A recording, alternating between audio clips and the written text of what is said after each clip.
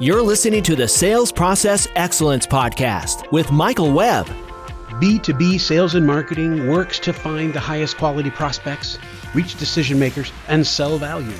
Operational excellence uses data and systems thinking to make changes that cause improvement and eliminate waste. My name is Michael Webb, and this is the Sales Process Excellence Podcast. In the next 30 to 40 minutes, we're going to destroy the myth that these two groups conflict and show you how to bring both strategies together to create more wealth for your company and your customers. Hello, everyone. This is Michael Webb, and this is the Sales Process Excellence Podcast. Today, I have a guest that I've been looking forward to for quite a while. My guest, Drew Locker, a management consultant par excellence, and I've been following Drew for quite a while. Drew, could you tell us about your background, introduce yourself, and how you got into what you're doing today? Thank you, Michael, and thank you for having me on your podcast. I greatly appreciate the opportunity to speak to your colleagues and constituents. So a little bit of background. Basically, I grew up in the 1980s in a corporate management development program at the General Electric Company. And it was there that I got introduced to what we called at the time world-class enterprise and quality management concepts. We were expected to apply those concepts in whatever management role that we had. Was with GE for 7 years. I left in 1990, went back to school for organizational behavioral science. Up to that point, my background was in engineering, several engineering fields. At the same time, I went out and started working with different organizations and different industries, kind of see how these world-class and quality management concepts applied in different environments. And that's what I did throughout the 90s. Working with typically smaller and medium-sized organizations, and that kind of grew into working with larger organizations by the end of that decade. So I've been working with all kinds of different industries over the last nearly 30 years on my own, including healthcare, as well as manufacturing, financial service companies, even higher education. They're currently trying to apply these concepts to their operations.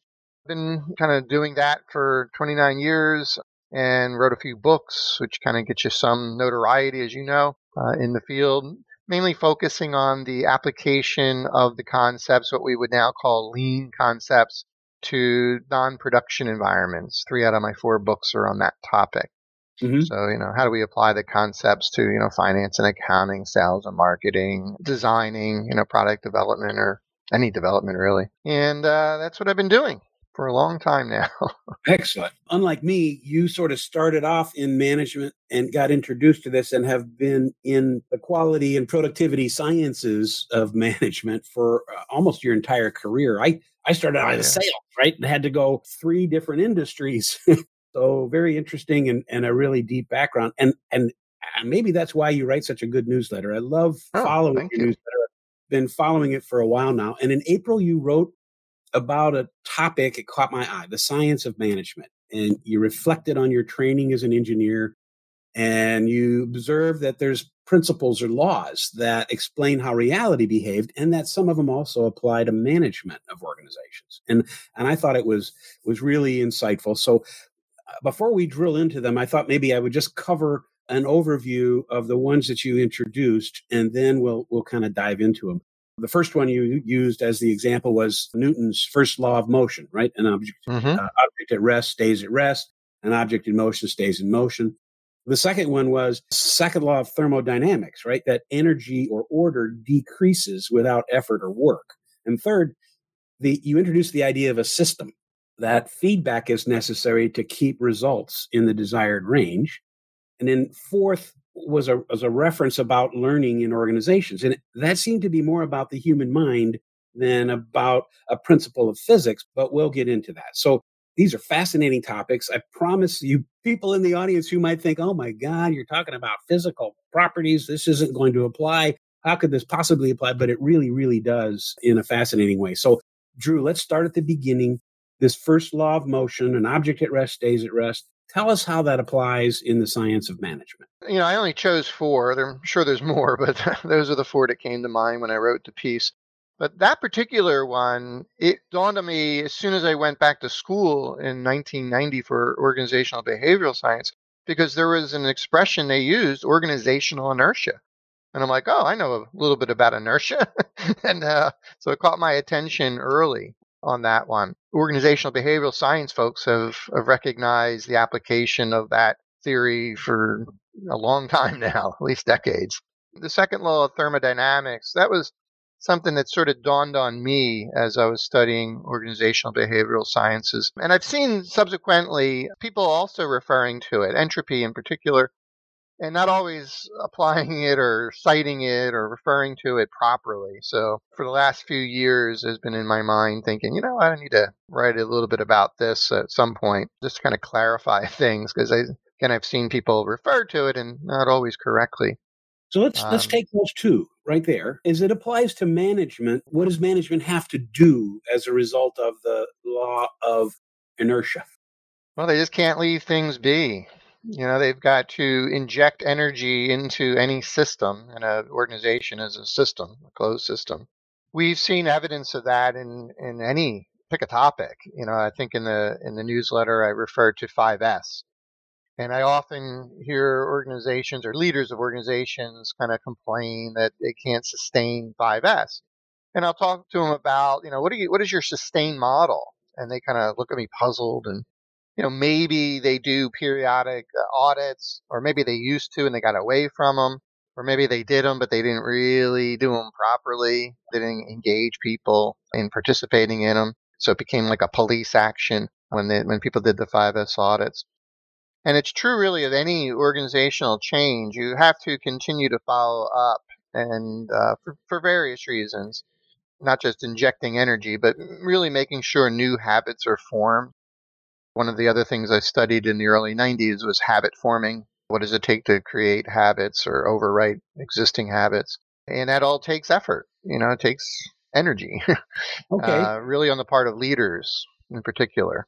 So you're saying that management needs to recognize that in order for things to change, they can't just issue an order or tell people what to do. They have to plan that people aren't going to be able to keep it at that level or keep that change in place unless they have a plan that keeps it in place. What Right. would be an example of something that managers and executives would need to put in place to keep a change in motion? Well, in lean terminology, it's just go see. We always say, go to the Gemba, as Toyota calls it, but you need to have a focus when you go see. So the focus could be on, are we sustaining 5S? And oh, by the way, I should involve people from the area in that observation, that go see activity, and I can use it to reinforce the importance of it. I can use it to teach people more deeply of what that topic is and what it's not. And you can use, pick a topic, visual management. Leaders have to go and use the visual management. They got to go see how other people are using it if they want to sustain it over time. If they don't, it sends a message that, oh, this isn't important, or, this is just a flavor of the month kind of thing with a beginning and an end. And people will make assumptions that, oh, leaders don't find this important anymore, so we'll just stop it. In operational excellence and lean, there's this idea of standardized work, Hmm? which a lot of salespeople just bristle, right? At that. But in fact, there's a lot of value of that in salespeople. But are you referring to something that managers have to do? Well, there'd be like something called management standard work. Like there's got to be some of the things that would be necessary to keep entropy from, the order or the energy from declining. What would be involved there? So you bring up the topic of standard work. So that would be a focal point or a focus of a go see of a manager. They should go see existing and observe being performed existing standard work in their area of responsibility, with a particular focus on standard work that was recently changed, is what I always suggest. So that's another topic for go see. And all of the go see activities, as well as other activities, make up the lean management system. And a leader's personal commitment to that system should be documented, I believe, in what we call today leader standard work, which is just really a multitasking version of regular standard work. It's a leader's plan of how they're going to participate and support the lean management system on a daily, weekly, and monthly basis. If I am the leader of a sales and marketing organization, and I'm interested in this idea of standard work and standard management work. And I want to try to figure out what that consists of and translate it into my world of selling, marketing, servicing customers. Is there a good, succinct description of what are the components of management standard work that I could use as a model to figure out how it applies to sales and marketing?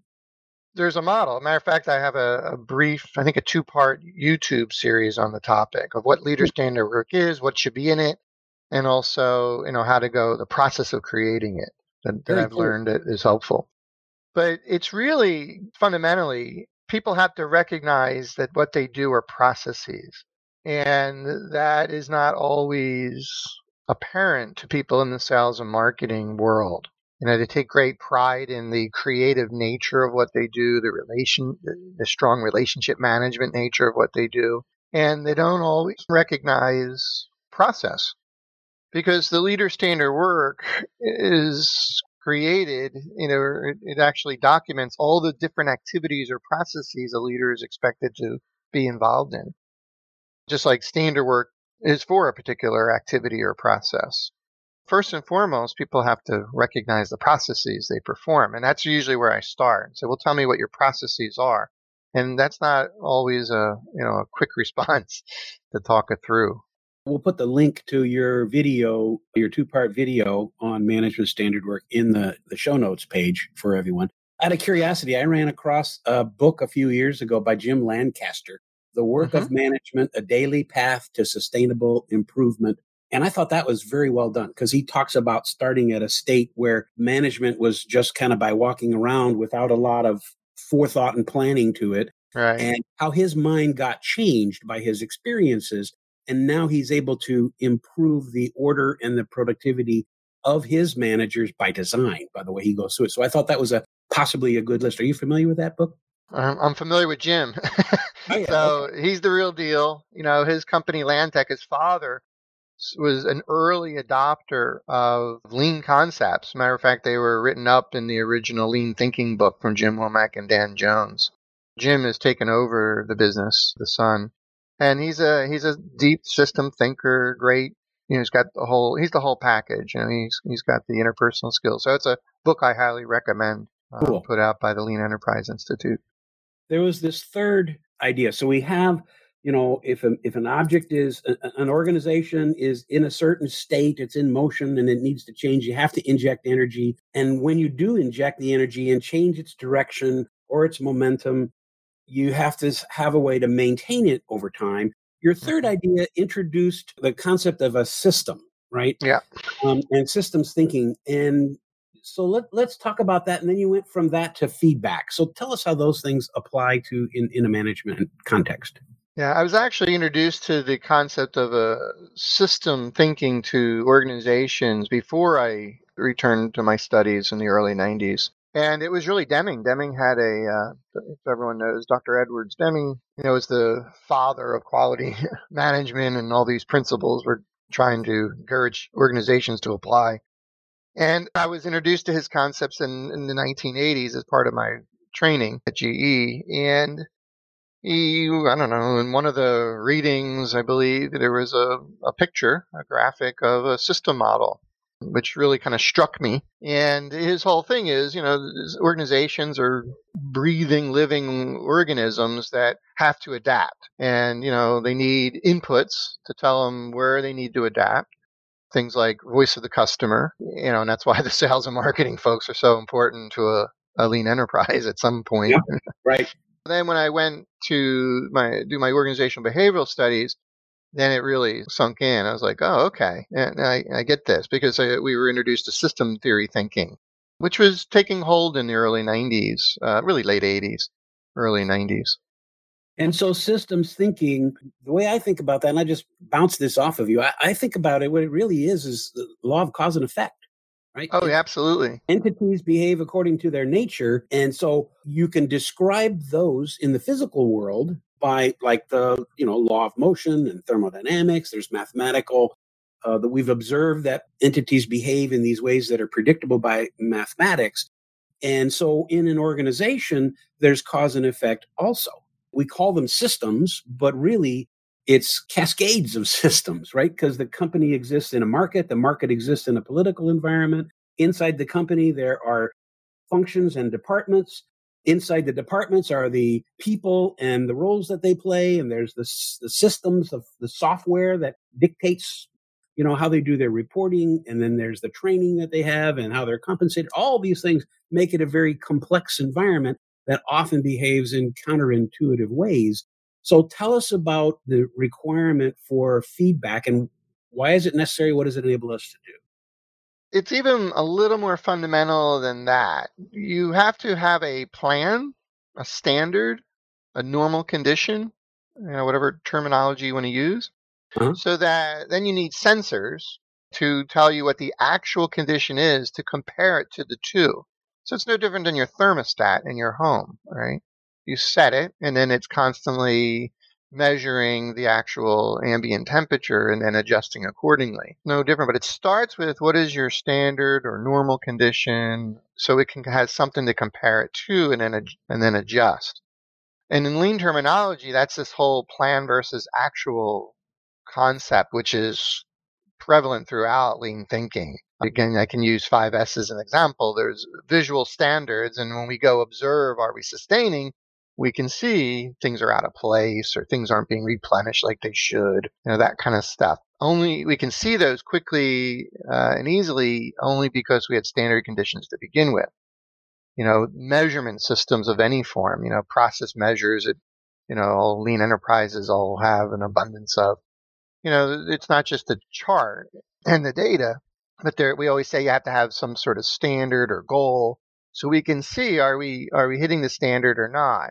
And if we're not, then that stimulates a conversation. In electronic and electrical systems, that conversation is more or can be automated. Again, much like your thermostat, it'll automatically adjust. Right. The key is to have the right sensors in your organization, and measures help with that.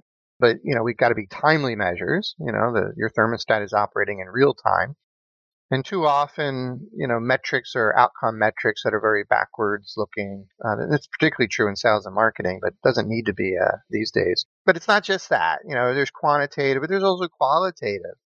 So, we talk strongly and have for decades about voice of the customer and what are your processes for voice of the customer. What are your customer touch points? And, have those processes develop, standardize, so we can kind of keep feeding the feedback loop to see where we need to change or improve, or even more strategically, where's the market going? In sales and marketing, in a lot of organizations, this term key performance indicator. And I have had companies I worked with and clients as well to say, we're going to go look out in the market, in the industry, and find the best key performance indicators and bring those best practices into our organization. And that never seems to work. Could you speak to why? I think a lot of it is this lack of process thinking. Because if I don't see a process, I don't have to standardize on it. I don't have to measure it. These are obstacles I've encountered quite often working in the sales and marketing area. Okay. So how do we get people to see process and what they do? Yeah. That's often the first step. I remember being in a conversation a number of years ago. Some executives of a pretty well-known company were talking around a big conference table, and we were talking about Deming's management cycle, right? Plan, do, check, act, or plan, do, study, act. And one man made the observation, well, a lot of the people in my team, they just don't want to do that. They're just not interested in that. And the comment came back a little bit later, that's a management problem, right? If your employees don't want to do that, if they don't want to follow a process, they don't want to do PDCA, you have to find out why. And if you don't, you're not going to be able to create improvement. Would you say that's fair? Oh, absolutely. So then why don't employees want to do process or PDCA? And what can managers and executives do to break through the barriers? So I don't know if you read the newsletter I wrote on psychology of learning. That was another one that came out, I think, earlier this year. Okay. But the first thing you have to do for anyone that you're asking them to do something different, right? Measuring or just even seeing process, you have to give them a purpose. So why?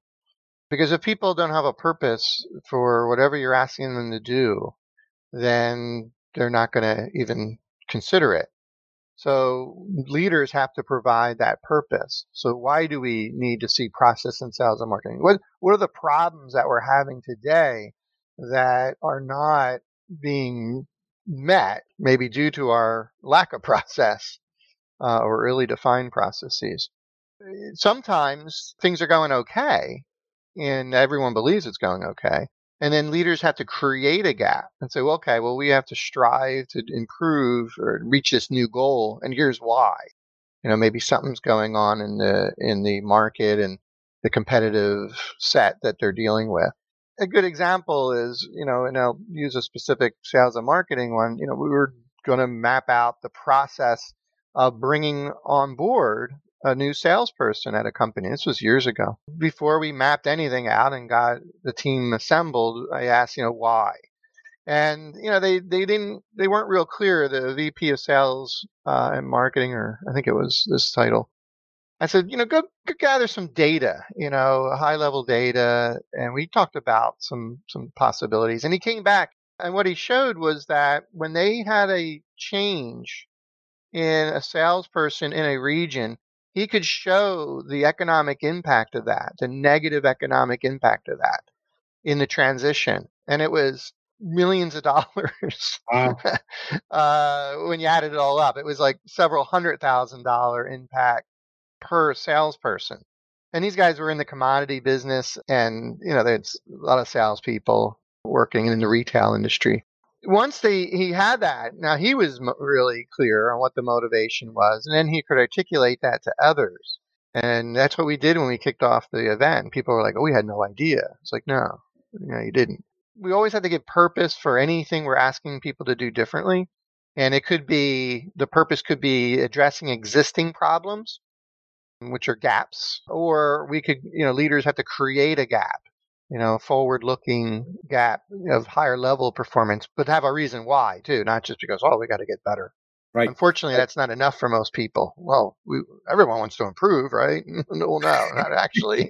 It's not the way humans work. They're comfortable in their known and familiar environment, and they don't really want to change. I'm sure you heard the expression comfort zone, right? People's comfort zone.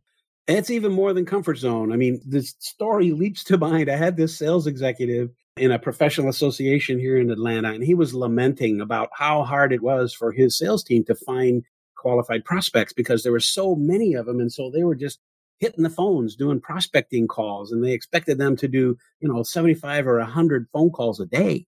Mm-hmm. And so I've said, well, there might be some scientific kind of experimental ways to make that work a lot easier. Would you be interested? Oh, sure. Great. So, tell me about the experiments that you do. Oh, we do experiments all the time. Oh, that's really cool. Cool. So like, what kind of data do you have? He said, excuse me? Yeah. What kind of data do you have? Oh, well, just the standard data that's in our CRM. Oh, okay. So what kind of improvements have you done? Well, our guys are all doing experiments every day of course, it was on their own. It was completely unstructured. There's no baseline. There's no, cause and effect thought process. They're just out working. And that's what he thought experiments were. So a lot of sales managers, they don't even get the concept. Oh, yeah. It's amazing. Certain terms, like an experiment, have a very different meaning in different people's minds. It's like the term problem. It can have very different meanings in people's minds. Well, and that has led me down a path. Let me bounce this off of you also. Deming spoke, and much of his work was brilliant illustration of the power of understanding variation. And in sales and marketing, we have almost no data in most organizations. Well, we used to have almost no data. Now we got things people think are data, and there's too much of it, right? But if you don't understand what that data means, how it ties to reality, if you don't have operational definitions, if you don't understand variation in terms of words and concepts, then your numbers are out of context. They don't mean anything. So you have to understand variation in your operational definitions first. So to the point you just said, people don't really, they have the word experiment. The word customer means different things to Oh, different people yes. in the same company. So you have this system, you have these animals, wild animals, these human beings, right, that are in the organization, and you're trying to get them to improve. And as you pointed out, they have to have a purpose. So you, as the executive, you can't just give them a purpose, right? You have to see what's important to them too, right? Well, it should be an inspirational purpose. So, people should be able to relate to it and on a personal level and be able to see how they can affect that purpose. Yeah, I remember working in a sales training company, and the inspirational purpose we were given, we're going to be the best senior level sales training organization in the market. It was a great purpose because we had a great process, we had great skills. The But what problem does was, that mean, what you just said? exactly, what does it mean? What do we do differently? What What is is great? what are the executives going to do differently? You know, it was like the same guys, our managers would go around and interview each of the sales trainers and take our feedback in. And then, the company needed to make some important decision. So they heard what we said, and then they announced their decision. It had nothing to do with anything that the guys told them. Hmm. So it was like they were kind of doing the dance, but not walking. They were, what do you say? Talking the talk, not walking the walk. Leaders have to understand what are the problems that are preventing the people in the organization from improving. And you Mm-hmm. have to go back and forth with them to make agreements about where we're going to prioritize and why we need you to try this for a while. I find that especially in sales organizations. I'm curious, have you seen that too? A lot of folks in the sales and marketing world, they're very independent, they're very individualistic, tend to be. And sometimes is the nature of that, just the traveling and things that they often do. Sometimes they lose connection with the organization because of that. I've seen that. And then couple that with, this just lack of process thinking. It makes it for some formidable obstacles, but it can be overcome. Those obstacles can be overcome if we are properly motivated. you know. Okay, and so now let's wrap up here on the fourth reference, which was about learning in organizations. Yeah. That struck me because it wasn't really a physical principle that applies. So speak to that a little bit. The idea and what I referred to in the piece is artificial intelligence, which I studied as part of my computer engineering degree studies. Within AI, there was a thing called knowledge-based management. And I learned that in the early 90s. And actually, we had applied some of those concepts. I didn't know that's what they were called in the late 80s in GE in our aircraft engine business, where we're starting to kind of do like predictive maintenance. You could predict when you needed maintenance. This is different than preventative maintenance. Again, conditions of the engine, the aircraft engine would change, and you would know that, okay, I've got to do some maintenance on that. Well, that came from experience. People a lot smarter than I in our aircraft engine group, because I had a chance to work with them briefly on this project, was they were developing software which was drawing on those experiences. That's kind of where I saw it. But then when I learned about AI in particular in school, a little bit, actually, it was around the same time now that I think of it. I was like, oh, okay, I get this. And then when I went to study, what does it take for people to learn and develop habit and skills, that's when I started realizing, okay, this is all part and parcel of the same concept. This is not physics per se, but, control systems isn't physics really either. It's about, taking information and reusing that, whether you can infer from it or just, set up some simple rules that people can follow. It's all part of that. And there was a great book. If you haven't read it, I strongly recommend it, even though it's about 30 years old now, which is Peter Senge's The Fifth Discipline, The Art Yeah. and Practice of the Learning Organization. It was way ahead of its time. When I read that in 1990, I was like, oh, wow. Your example of the sales and marketing, we do lots of experiments, but we're not learning because we're not doing it in a scientific way. We're not capturing that learning for reuse. So that's just people off on their own winging it, which is not really good learning. Right. And you have an unarticulated assumption that sales is about what salespeople do. It's way more than that, right? The sales process doesn't start when the customer calls a salesperson. The sales process starts by whatever caused the customer to call the salesperson. Right. The market awareness. And today in particular, customer prospects don't want to hear from salespeople. They want to do stuff that's going to help them solve problems. So, and they're looking on the internet. So if your company doesn't have the right kinds of offers and assistance, the salespeople, their job's getting tougher and tougher, banging the phones, making calls. And that's a sinking ship. But if you think about this, your example of the engine is a great one, I think, because they have sensors and they detect subtle changes in the vibrations of the behavior of the engine. And they've learned which ones are indicating that a bearing might be going bad, or, the oil is losing its viscosity or whatever. So they can detect that preventative maintenance needs to happen in organizations which are filled with physical systems, machines and software, and human systems, which have hearts and minds, right? Free will.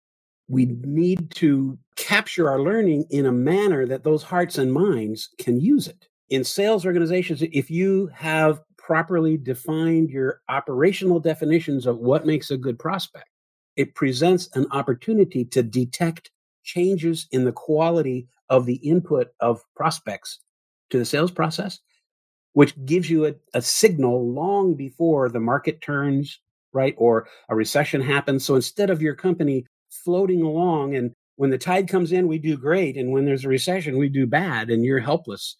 You have some forewarning. You have some ability to do countermeasures, but that's at a high systemic level. And it requires these people in the organization, just like in the manufacturing side, to have a clear shared understanding of the causes and the effects and what's value and what's waste, so that senior executives can see signals that actually tie down to observable reality. The example you just gave where, let's say you found what makes for a good prospect and I had not, for whatever reason. Right. I'm a slow learner. I'm new to my job. If we could, take what you learned and document that in some simple way and share that with others, we can have huge impact on ourselves and our organizations because people can get up to speed quicker. We talked about earlier about standard work, and I do a lot of lean in office environments and other environments where it's more like knowledge workers. And I would always say, sales and marketing people are knowledge workers, like engineers are knowledge workers. Yeah. Even certain manufacturing environments are knowledge workers. Well, what does knowledge worker means? It means, what information do I need? Where do I get it? And what do I do with it? In terms of what decisions or actions do I take? And if I can kind of standardize all of that, I can transfer that to others, shorten their learning curves, improve their performance in timely manners. I mean, that's the essence of knowledge reuse. The essence of a learning organization. The tools that are available to do what I'm describing they're readily available. You mentioned CRM systems earlier. The capability that's there is amazing if we use it. So I got to take some time to put some notes or something in it so you could reuse it later. Maybe for that customer, or we run some reports and things that show us trends, or just having conversations of best practices. To have so-called best practices that actually are proven by data that shows the cause and effect, right? Mm-hmm. And it's like, and I've said for years, CRM systems is software, but if you don't have the wetware, what goes on between people's ears lined up and organized, the software is not going to do you much good, at least in collecting data across a system. Now, software can encourage people to capture the right kind of information. Now we're back to the forethought and thinking of managers to identify what are the signals and what's the noise, what are the important things, and how do we change the behavior and keep that energy from dissipating in the organization. So, Drew, this has been a great conversation. It turned out exactly the way I hoped it would.